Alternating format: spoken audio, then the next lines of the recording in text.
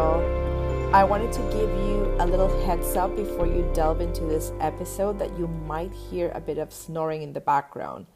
Don't let it fool you. This episode is no snooze. That is just my Boston Terrier Bruno that decided to join me while I recorded this. And it was a bit hard to get him off my bedroom/studio. So you're going to have a little ambience in the episode today. So enjoy, have fun, and let's see how many snores can you count on this episode.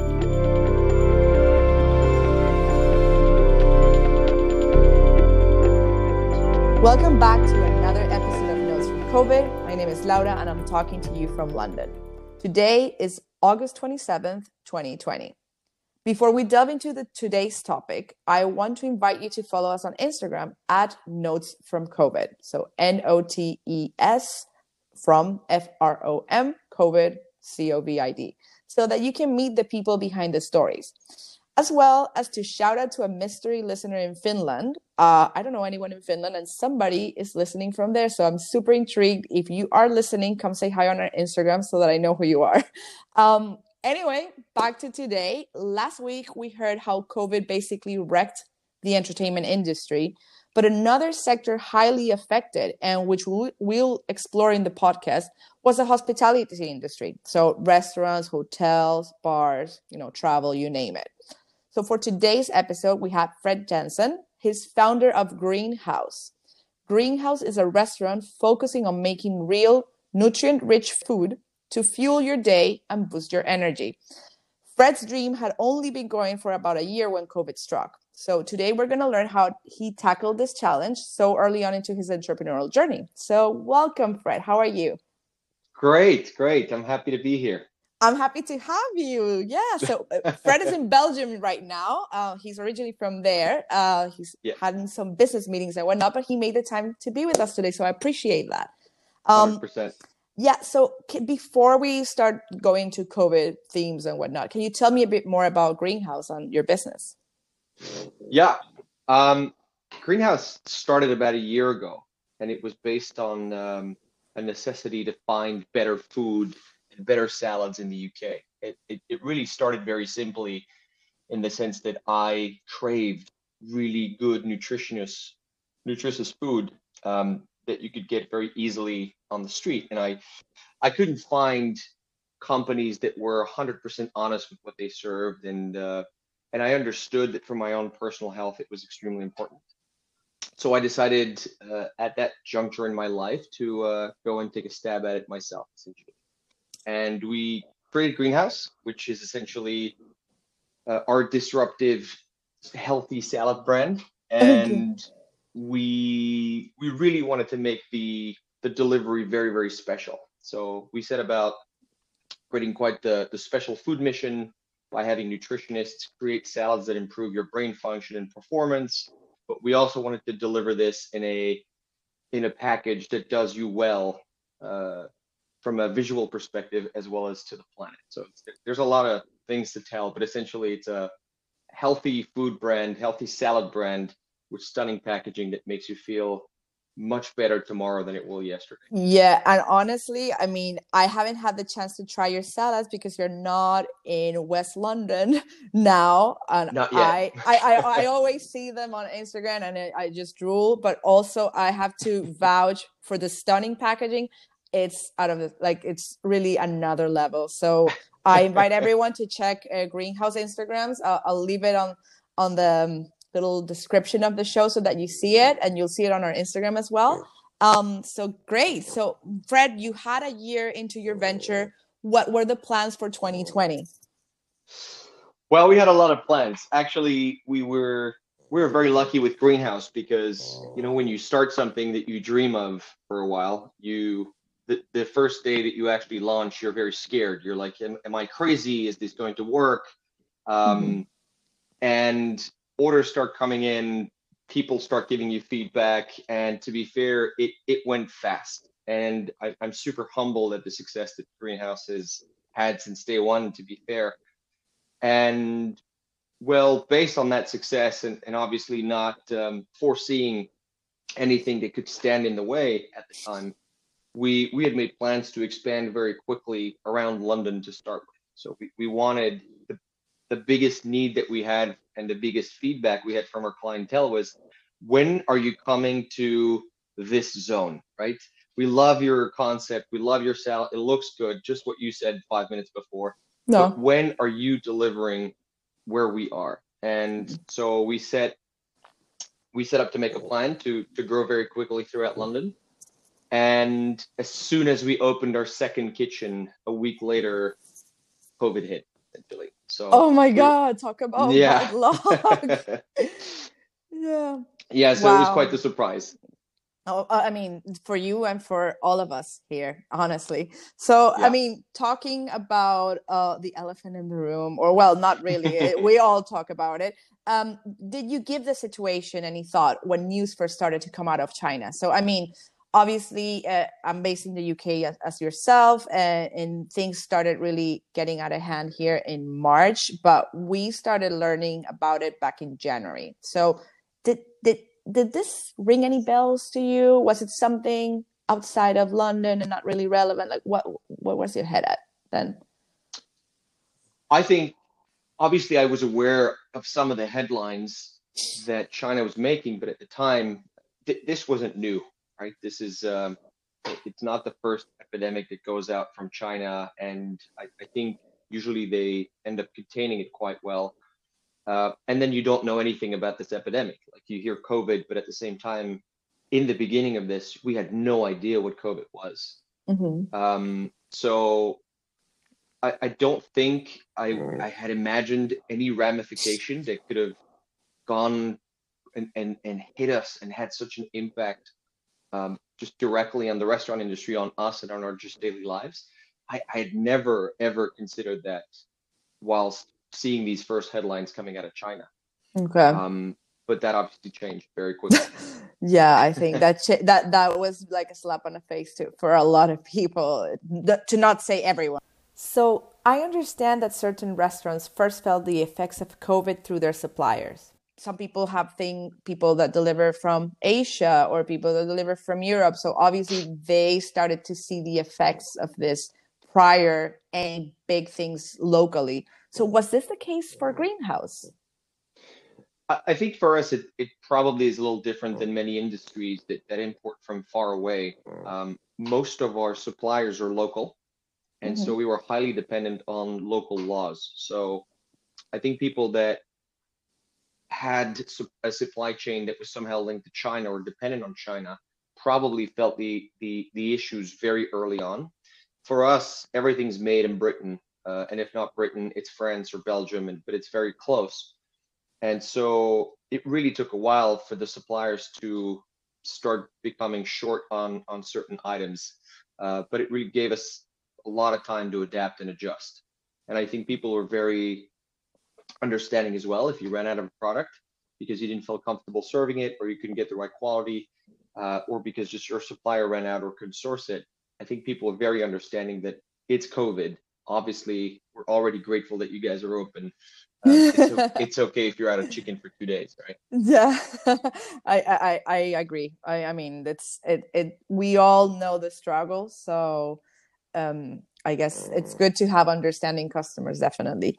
When did you realize that you were most likely going to need to close the operation, and what was going through your head back then? So obviously you initially said January, not a second thought about this, but when did it hit you, and what was going through your head then?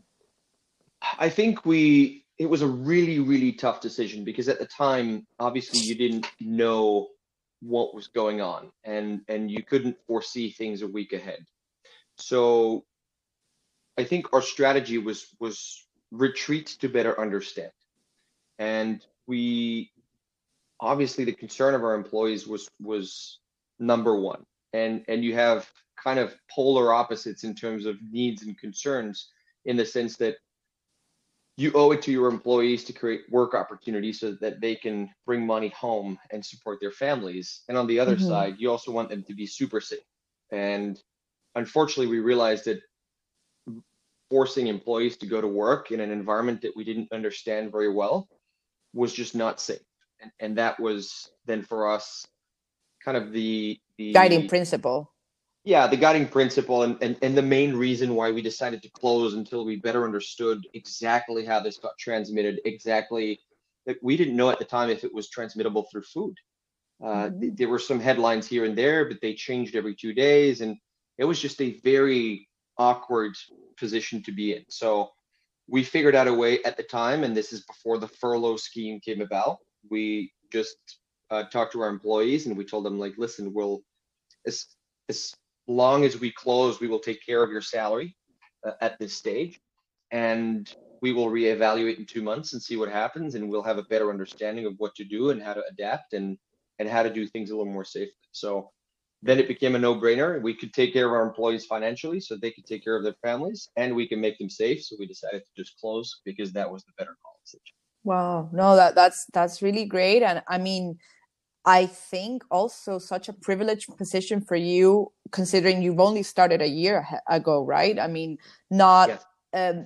you were in a very blessed position because I can imagine not every business would be in a position to say, "Hey, employees, I'll pay your salary, and also I can afford to close for a little bit," you know.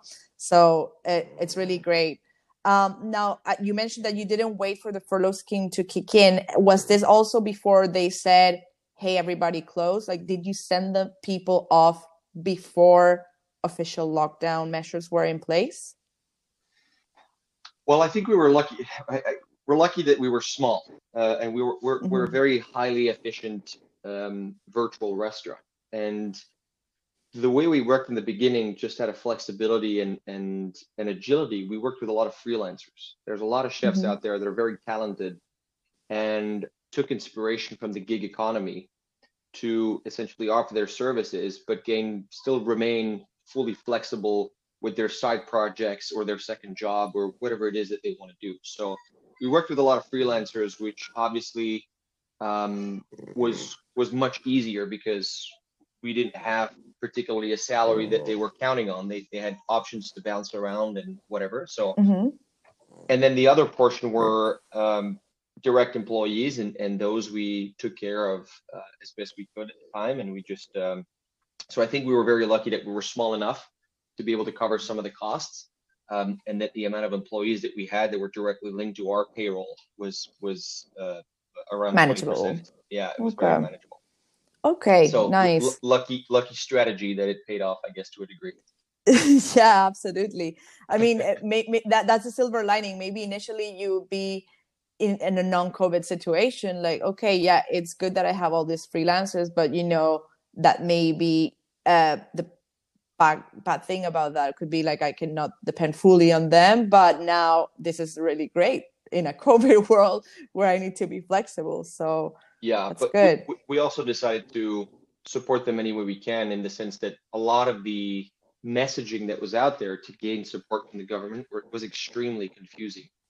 And Mm-hmm. not everyone has an accountant, not everyone understands the just the financial directions that they need to take to that makes their situation better. So we offered our accountant services to ensure that even though people were freelancers with our company, they could still either apply for universal credit or something else, and we just helped them uh, facilitate this information essentially so that they understood it better.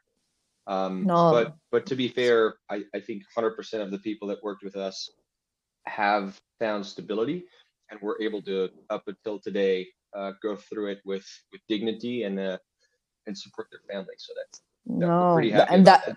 that's really important. I mean, I think taking care of your employees is one of the number one priority of a business, at least.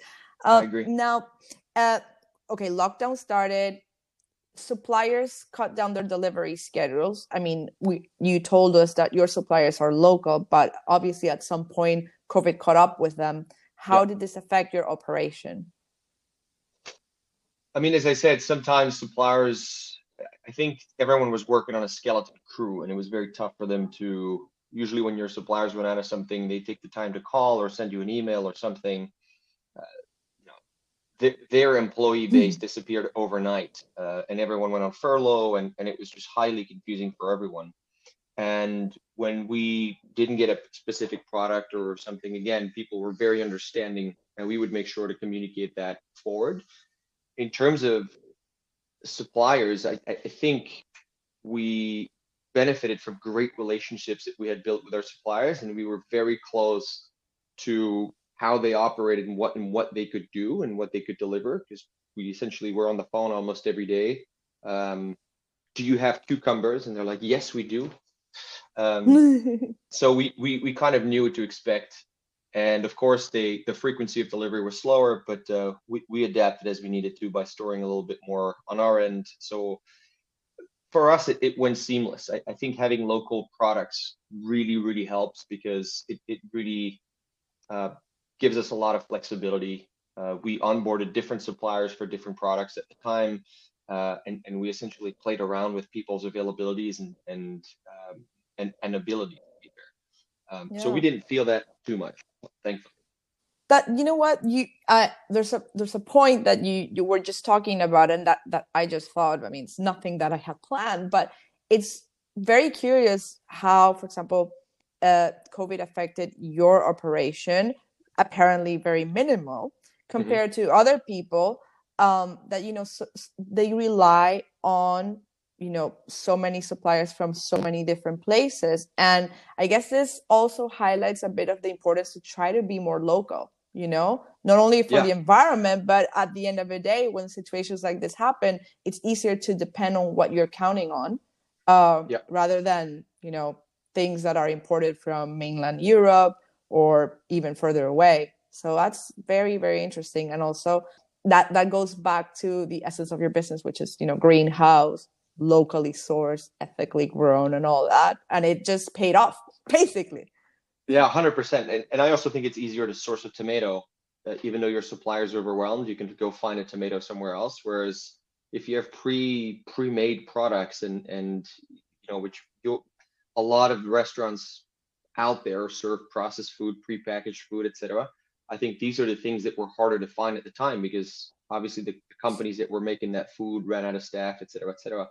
And that's obviously harder to replace. So, for us, we had a lot of alternatives because we work with root products and just base ingredients, and then we make everything in house. So I guess for us it was a little bit better. I also think it was a very strange situation because usually in times of war and massive um, panic and crisis, as the pandemic created, um, you the supply chain is broken. Here, the supply chain worked for the most part, but the clientele evaporated. So Mm. we actually found that there was, for a lot of suppliers, the opposite effect, where instead of running out, they had way too much.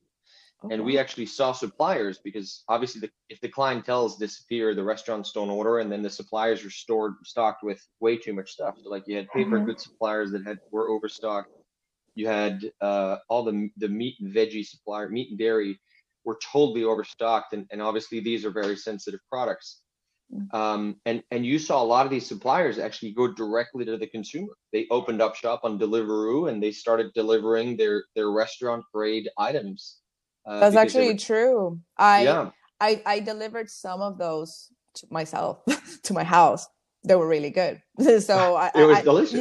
yeah, I would get this box at Le Marché du Chefs, I think, and they do Hmm. this like high-end restaurants, and they made a specialty box every week, and they changed the product. So the product was different every week, and they had different type of meats as well. So yeah, it's a very interesting point. So Yeah, it was an interesting situation, I think, for suppliers and restaurants at the same time. It was just a yeah, and very like awkward moment. you raised an interesting point in the sense that in times of war and crisis, it's normally the supply chain that is cut out of the Hmm. whole process, whereas now it was the end customer. So it's a very weird scenario that we're living in. Yeah, Yeah, it was very absolutely. interesting. Yeah. So now, Fred. So Fred, lockdown came. You had to close. Well, first of all, you decided to close a bit ahead of time. How long were you closed without producing anything? What did you do during this time? And how did you feel? Because obviously this must have been a punch in the stomach. I mean, yes, I think frustration is probably the word that comes to mind. I think there was a lot of guilt as well, strangely enough, because you were home. and you felt like there was nothing you could do. And I felt like I had an obligation towards our customers, our staff, but also just to Greenhouse, where I really wanted this to survive. And when you put yourself, blood, sweat, and butter, as they say for chefs, right, or blood, sweat, and tears, um, into your Butter. project, you really want this to go well, and it was taking off really well, and all of a sudden everything collapsed, and I felt so powerless. Yeah. And so in the first week, it was actually very tough, where I was lost. I was just running around like a headless chicken, not knowing what to do, who to call, what everyone's in this situation. It's global. It's how do we react to this? It takes a while for your head to get wrapped around this. Yeah. And so we decided to close. I think that was a decision that I've made with my future wife, and we were aligned on that, just to safeguard our employees and do the right thing, even though Do you that meant remember some. the day? Do you remember what day did you close? No, I mean, I remember the moments, but I'm very bad with dates. But I remember I was on the couch, and I was having a coffee, and I was like, honey, I'm really struggling to make the right call here. There's so many directions to go, and I want to be able to look at myself in the mirror tomorrow. Like, what's how do we do this? And we ended up talking for about an hour and a half or so, and decided it was just better to close. It made more sense to close and cash in your chips and ensure that you're keeping whatever you have as a small company to reopen when it's going to be 100% safe for everyone, and when it's going to be relevant. So yeah, a little bit guilty, but at least kind of, I want to say, soothed by the fact that we were making the right decision. And I Yeah. knew that that was what was most important, even though there was a risk that we would have lost it all, essentially. Of course, of course. Well, So we I mean, closed for about 2 months. about 2 months. Wow. Yeah, Okay. And closed for about how 2 months. how did you communicate with your clients? Also, what kind of relationship you had with your employees during this time? I mean, obviously you took really good care of them, but how did you stay in touch and all of that process? Well, it was, to be honest, I think we reached out mostly through social media and some of the emails that we have. But being a delivery-based restaurant, we're a virtual restaurant. The real way we communicate with our clients are mostly online. So we put all the notices up on our website. We communicated through social media. We had a bunch of like direct messages to check if we were open, and we kindly explained the reason why we closed. And to be fair, I don't think that there was any frustrations on their end. I think everyone was very understanding of the situation. And we were also very happy to announce that we were opening again, and we had a lot of excitement behind that. So super, super happy. But we opened up as a different concept. And to answer the question kind of before, the last thing we wanted to do is turn this COVID situation into something fruitless. We really wanted to turn this into a positive experience, even though obviously it has disastrous effects on the economy and on people and families. But we wanted to make sure that for Greenhouse, it wasn't the end. And so Okay. we strategized, and we came up with, how are we going to be relevant tomorrow, considering that COVID is here to stay, and that behaviors are shifting, and that probably everyone's going to try to go online tomorrow with their restaurant. And so we essentially re-looked at the entire concept from the ground up and renegotiated some of our supplier contracts. We took the opportunity, because obviously COVID, we had the time to essentially do it. We had them on the phone every day, so why not just go through, right? Why not just go through the essentials? And we reopened under a different brand, or reopened as a different concept. We opened a virtual restaurant or virtual kitchen called Extrons, which is essentially restaurants with experience, right? We Uh-huh. still want experience to be number one. And Greenhouse is still Greenhouse, but became just one of the brands that we had created. Essentially, during the lockdown, we created 4 more additional brands that stands for very similar values, but have a different craving effect. So Okay. we did a little pasta, we did a little sandwich concept, and just a variety of different concepts that really kind of go around the craving spectrum, because we understand that not everyone wants salad every day. Yeah. So we created a larger concept, including greenhouse, but more than that, and really took advantage of the COVID time to, I guess, put our creativity to work and open up better, stronger, and to be honest, we're super happy today to have done that. Yeah. Yeah. How did that work out for you? I mean, like, with the different concepts that you now have under Exterons.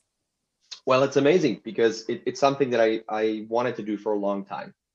But the strategy was to grow greenhouse as much as possible because I loved this concept and I thought it was going to do really well, and we could expand quickly. Now with COVID, I think we don't know what people's expectations are, and we don't know if they're going to go for brain food or super healthy, or if they really want to dive into that niche, or if they're more craving food that's made in a safe manner. So we decided to open up our portfolio a little bit, apply some of the principles that we believe in terms of food and experience and delivery and people, and we created other brands, and it's been going super well so far. Oh. Super well. Well, I'm guessing that COVID, even though was an unexpected blow, it kind of propelled some of the ideas that you had in the back burner, you know? So it kind Yes.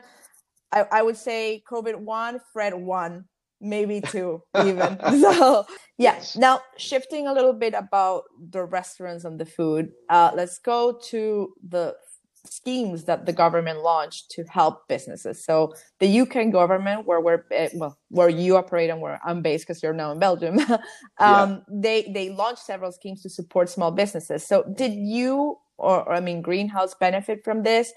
How did the scheme work? How do you access this help? Was it easy to get, or was it super confusing? Like, can you walk me through that? I would tell you that it was very confusing. Mm. We benefited from a part of a scheme. Unfortunately, our employees did not. We wanted to utilize the whole furlough scheme, but our employees weren't eligible for that because of when they were hired. So unfortunately, we couldn't use that. But I think that was great for a lot of the hospitality businesses out there.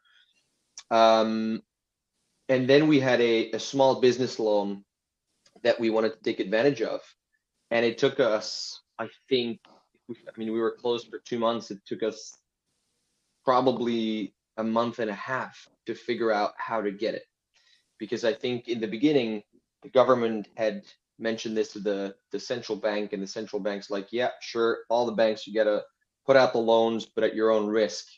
And the banks were like, sure, we'll do it, but I will not promote this. Like, Hmm. and I will make this extremely confusing and complicated.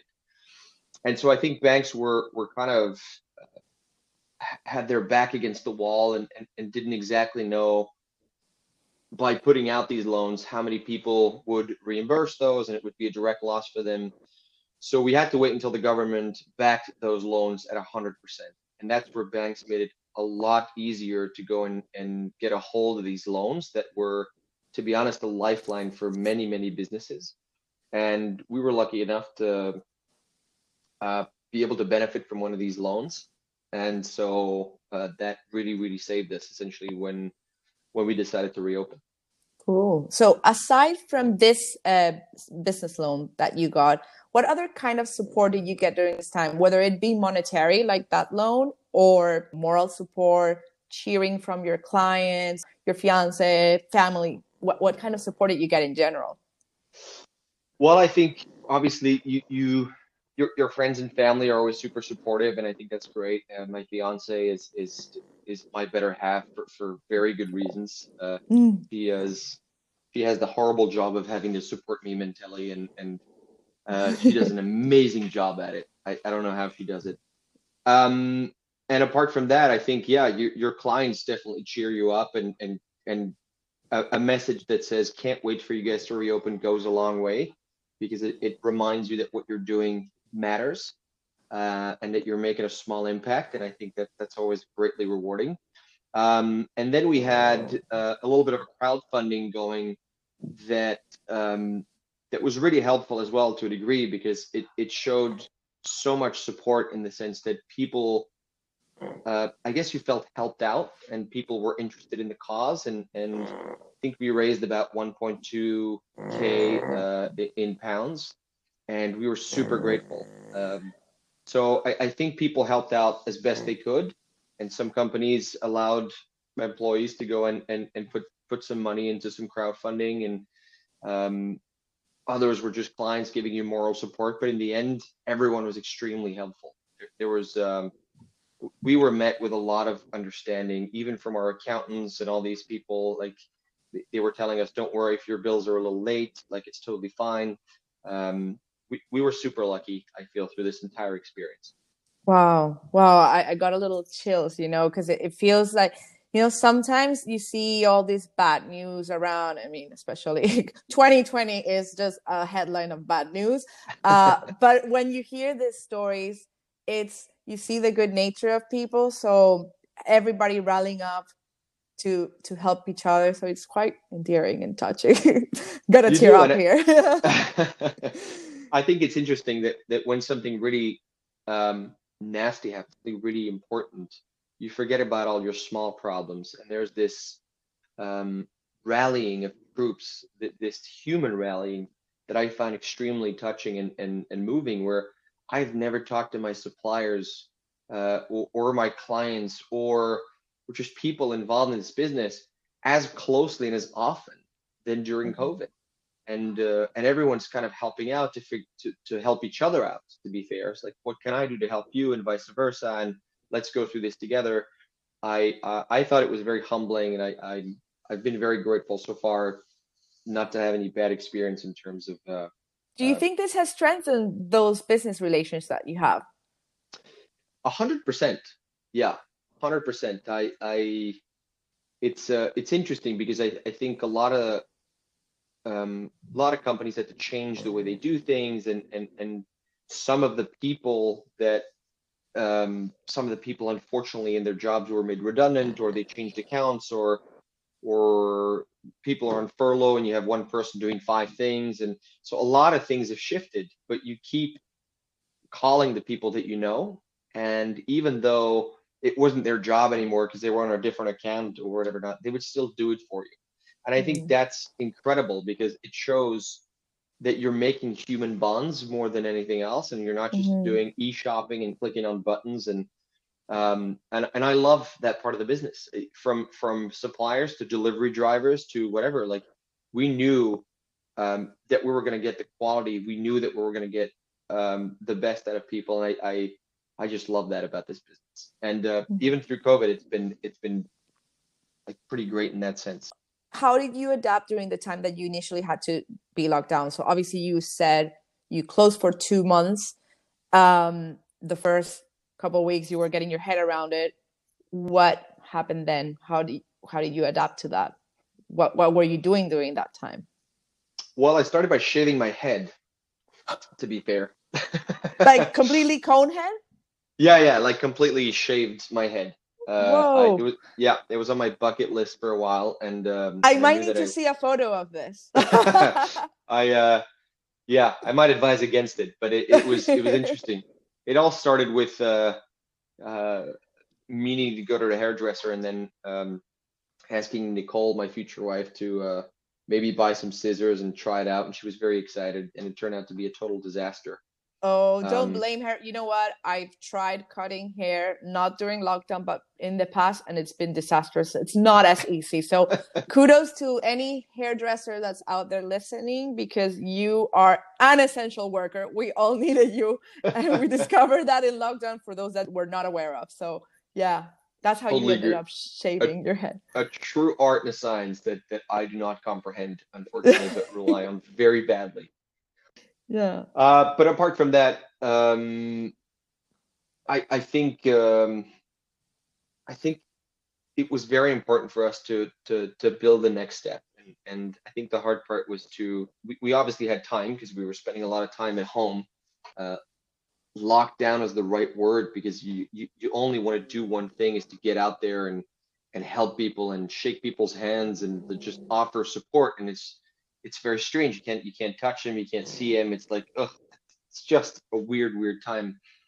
But we decided to ensure that when we reopened, we could do as much as possible. And I think the biggest focus for me was to create work opportunity for our employees. And so Hmm. for that, we had to reinvent ourselves a little bit. And I think we did that very well. And there's currently a lot of interest for growth still. We're talking to different companies for mergers, and we want to still continue with the ambitions that we had pre-COVID, but obviously we had to adapt from a safety perspective. And I think what was very important from that safety perspective is to uh, convince the person that was actually buying the product through delivery, which you can't see Hmm. that person, that we are doing everything we can to adapt to COVID safety measures. And so we did a couple of things that for us was important. Obviously, our environment's always been super clean, and we reinforce some of the behaviors, and we have the right chemicals and whatever not. But we also give an alcohol wipe with every single dish that we put out, because we understand that sometimes people deliver a bag, and you're not in a position to wash your hands. So we want to make sure people feel safe and feel like Wow, their that's food's safe. And such a neat touch. Something super simple but very thoughtful. I think it's those small things that help people gain back trust in the hospitality industry, and we have the disadvantage that people can't see into our kitchens, Hmm. and we want to make sure that at least they can feel it on their end that we're doing our part. Yeah, of course, of course. Now, what was your staff's reaction when you said business as usual? We're going back. They were super happy. They were like, "Get me out of the house." That was the main message, especially Yeah. those with children. They were like, "Get me out of the house." Like there's no school. I've never been in this position, and I would love to get back to work.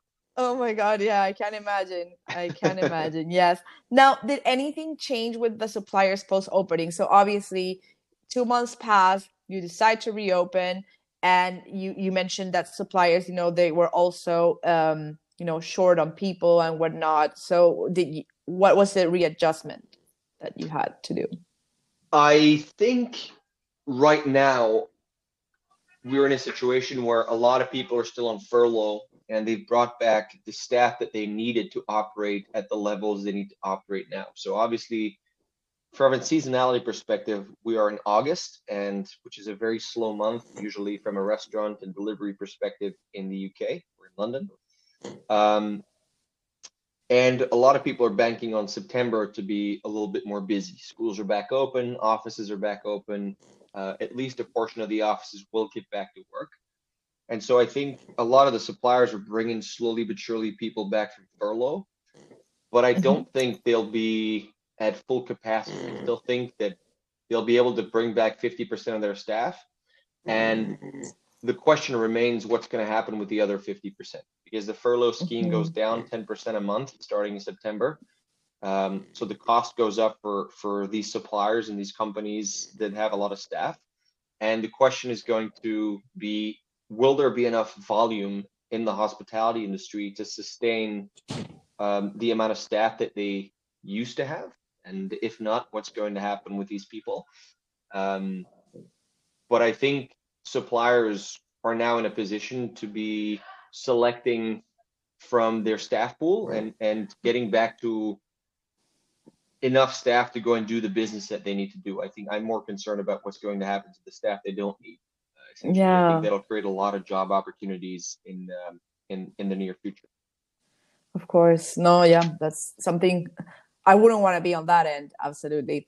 Now, some businesses in the US started adding a COVID surcharge to all their orders. Have Mhm. you changed any pricing after opening or applied anything similar? And what are your thoughts on that? We have not changed anything. If anything, we created brands that are a little bit more, mm, I want to say, sensible in terms of pricing, because we understand Greenhouse is a premium brand. It has premium products, and is not particularly open to everyone every day to have for lunch. Like, we do understand Hmm. that. Um, So we created brands that are a little easier access to have every day, and so you can still have great ingredients every day. But obviously, pasta costs a little less than salmon, right? So Yeah, of course. there's um, we played around differently with every brand, but we I think overall lowered our pricing across the entire virtual concept that we have. Um, and I think surcharges are very tough because I think they might be a massive deterrent for people to go back to the restaurants. I think people don't trust restaurants at this stage because it's a very awkward moment where Hmm. you have to go back. You don't understand what's happening in the kitchen. You're in an open space with a lot of other people. You might see a waiter picking his nose and it becomes a disaster. Like I Yeah. think there's a massive trust factor that needs to be um, won over by the restaurants. That's number one. And number two, if you get people inside, the last thing you want to do is frustrate them by adding surcharges here and there. Um, so I think it might have a deterrent factor more than anything else, unless it's a legal thing and everyone does it, in which case it doesn't make a difference. But I Yeah. think if I had two restaurants in front of me and one gave me COVID surcharge and the other one didn't, I'm not 100% sure that I would go for the one with the COVID surcharge. Now, I think if it's framed differently, though, we, to give you an example, we go to our neighborhood pub and we love the people there, and I think it's very interesting to be able to support your local businesses. So what we did, we we essentially used a mentality that came from a campaign in Thailand, which is not happy hour but helping hour. So essentially, Ah. for one drink you order, you pay for two. So it's the other way around, and it's to help support the business. So we did Whoa, that. I've never heard of that concept. That is genius and that's so nice. I think it's a cool campaign, and the thing is, it's totally voluntary, and I think it helps neighborhoods support neighborhoods, and if you're a part of a neighborhood, you obviously want the restaurants and the shops to survive there because it's part of the ambiance of your neighborhood, and Hmm. you can give whatever you want. In the end, you can give £5 or £2 or whatever you feel is either just or necessary, and also what you can afford. And I think that's much better than charging a surcharge, which feels like somehow you're being charged something more for during tough times. I just think it comes across the wrong way. Absolutely. To be honest, you just more eloquently said what I was thinking anyway about that COVID surcharge when I first saw it. So yeah. Now, I have actually three more questions to wrap it up. So first Amazing. thing, how do you think the UK government handled the situation? I think that's a tough one. Um, I know it is a tough one. That's why I asked. I think it's a tough one. I think, to be fair, it's very tough to judge. I think everyone did their best. I think the UK is a very conservative um, political environment where you have to go through many hoops to make decisions. Right? It's very similar to Belgium, where to get things done, it's just very tricky. So I think things could have been done better from certain standpoints, and I think other things were done really well considering the circumstances. I keep thinking of Richie Sunak, poor guy who was just like literally put into position like a couple of weeks before COVID, was about to make Mm. his first budget for the government, and then COVID hit, and he was like, "Oh Lord, what do I do now?" And then had to make 15 different budgets in like wartime. That this guy literally the expression "learning how to swim with sharks" is apt for him, I think. And I think he did really well considering the guy was new, and it must be a massively tough thing to decide for an entire country's population, given all the diversity and all the situations. Um, and then other decisions that I think are have been a little, poorly taken or took into consideration, I think, too much politics and not enough well-being. So Okay. I give the example of, and again, hard to judge because I think between what's in the press and what really happened, there's always kind of a difference. But I heard that they wanted to be a part of the EU scheme for PPE, and masks and whatnot, and they refused because of Brexit. And so these for me are decisions that are politically based, where you want to take a Yeah. stance and you want to, social democrat, this, that. And I think during times of COVID, this should not matter. The well-beings of your citizen and your political agenda should be put aside, at least for a bit. Yeah. There's So one thing and there's the other, and they don't have to mingle. Absolutely. yes. Yeah. So what lessons did you get from this experience? Which is, I'm sure this is like even better than an MBA or something for you. Fast track MBA, 2 months for a pandemic or something. Well, I think it goes to show you never know, and it's a good reminder, right? There's no such thing as a sure thing. Mm-hmm. And I also believe that the values that we stood on in terms of how sustainably we build our business were the right ones. Because thanks to how we structured our business to start, which was to use freelancers and to stand for particular food quality and this, all of that ultimately put us in a spot where we were able to react with a lot of agility and do the right thing. And I think if I had to do what we did, or if I had to go back into pre-COVID and face the same decisions that I was facing at the time, I would make exactly the same decisions.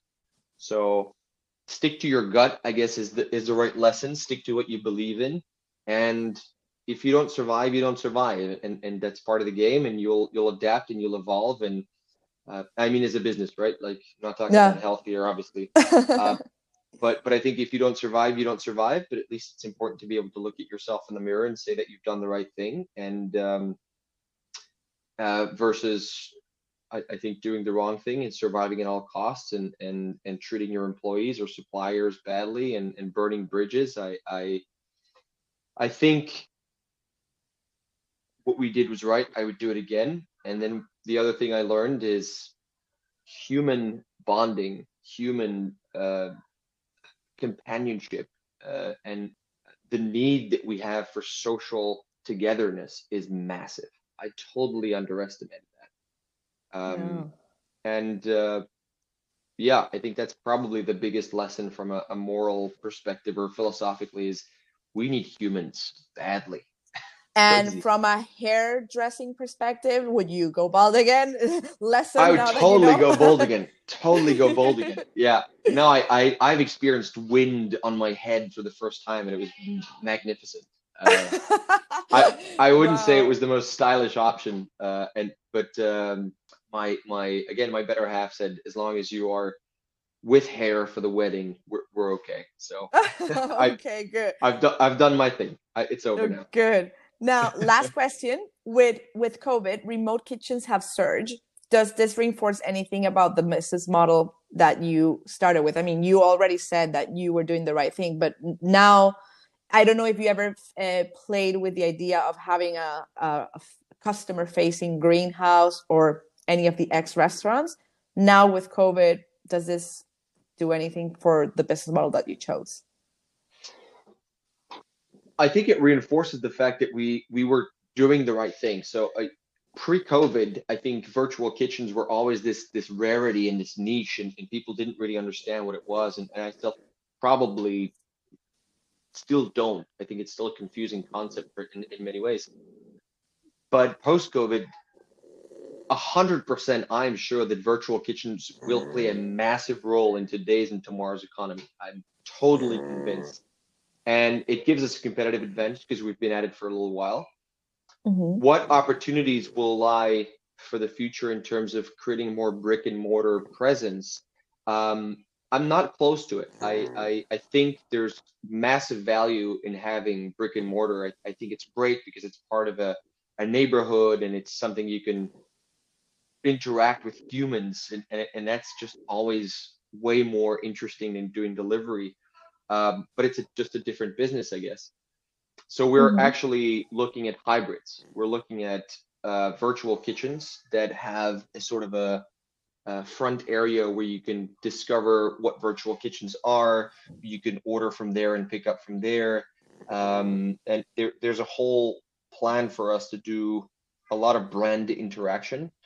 but I do think it will not be a massive restaurant with 200 seats. I think it'll be more a new version of what restaurants and virtual kitchens need to be. And I think we'll come up with a model that we feel is cool, and hopefully it'll come across as intended. Amazing. Well, Fred, thank you so much for all of these insights. I mean, thank you. I absolutely love talking to you and learning what's behind the scene of navigating COVID from a business perspective. Now, before closing, I have 3 rapid fire questions. Okay. So I'm going to ask you and you just answer the first thing that comes to mind. Okay. Sounds good. Cool. So the first question is COVID-19 in a word. Tough. Okay. Fair enough. Yes. Now, what have you learned during this time? Patience. I feel COVID really, there's these moments in life that I hate, and I call them the doctor's waiting room, where something really big is about to happen, and there's absolutely nothing you can do than wait in the damn room, right? You're waiting for the doctor to give you either horrible news or great news, and the emotional impact of that news is obviously massive, and there's nothing you can do but wait. And I hate these moments, and I think COVID was one of these moments where there's not much you could do, right? You could do a lot for yourself and your direct family, but it's just so tough to be powerless. So that's it's a big lesson that you get is patience, right? You have to just bite your time a little bit.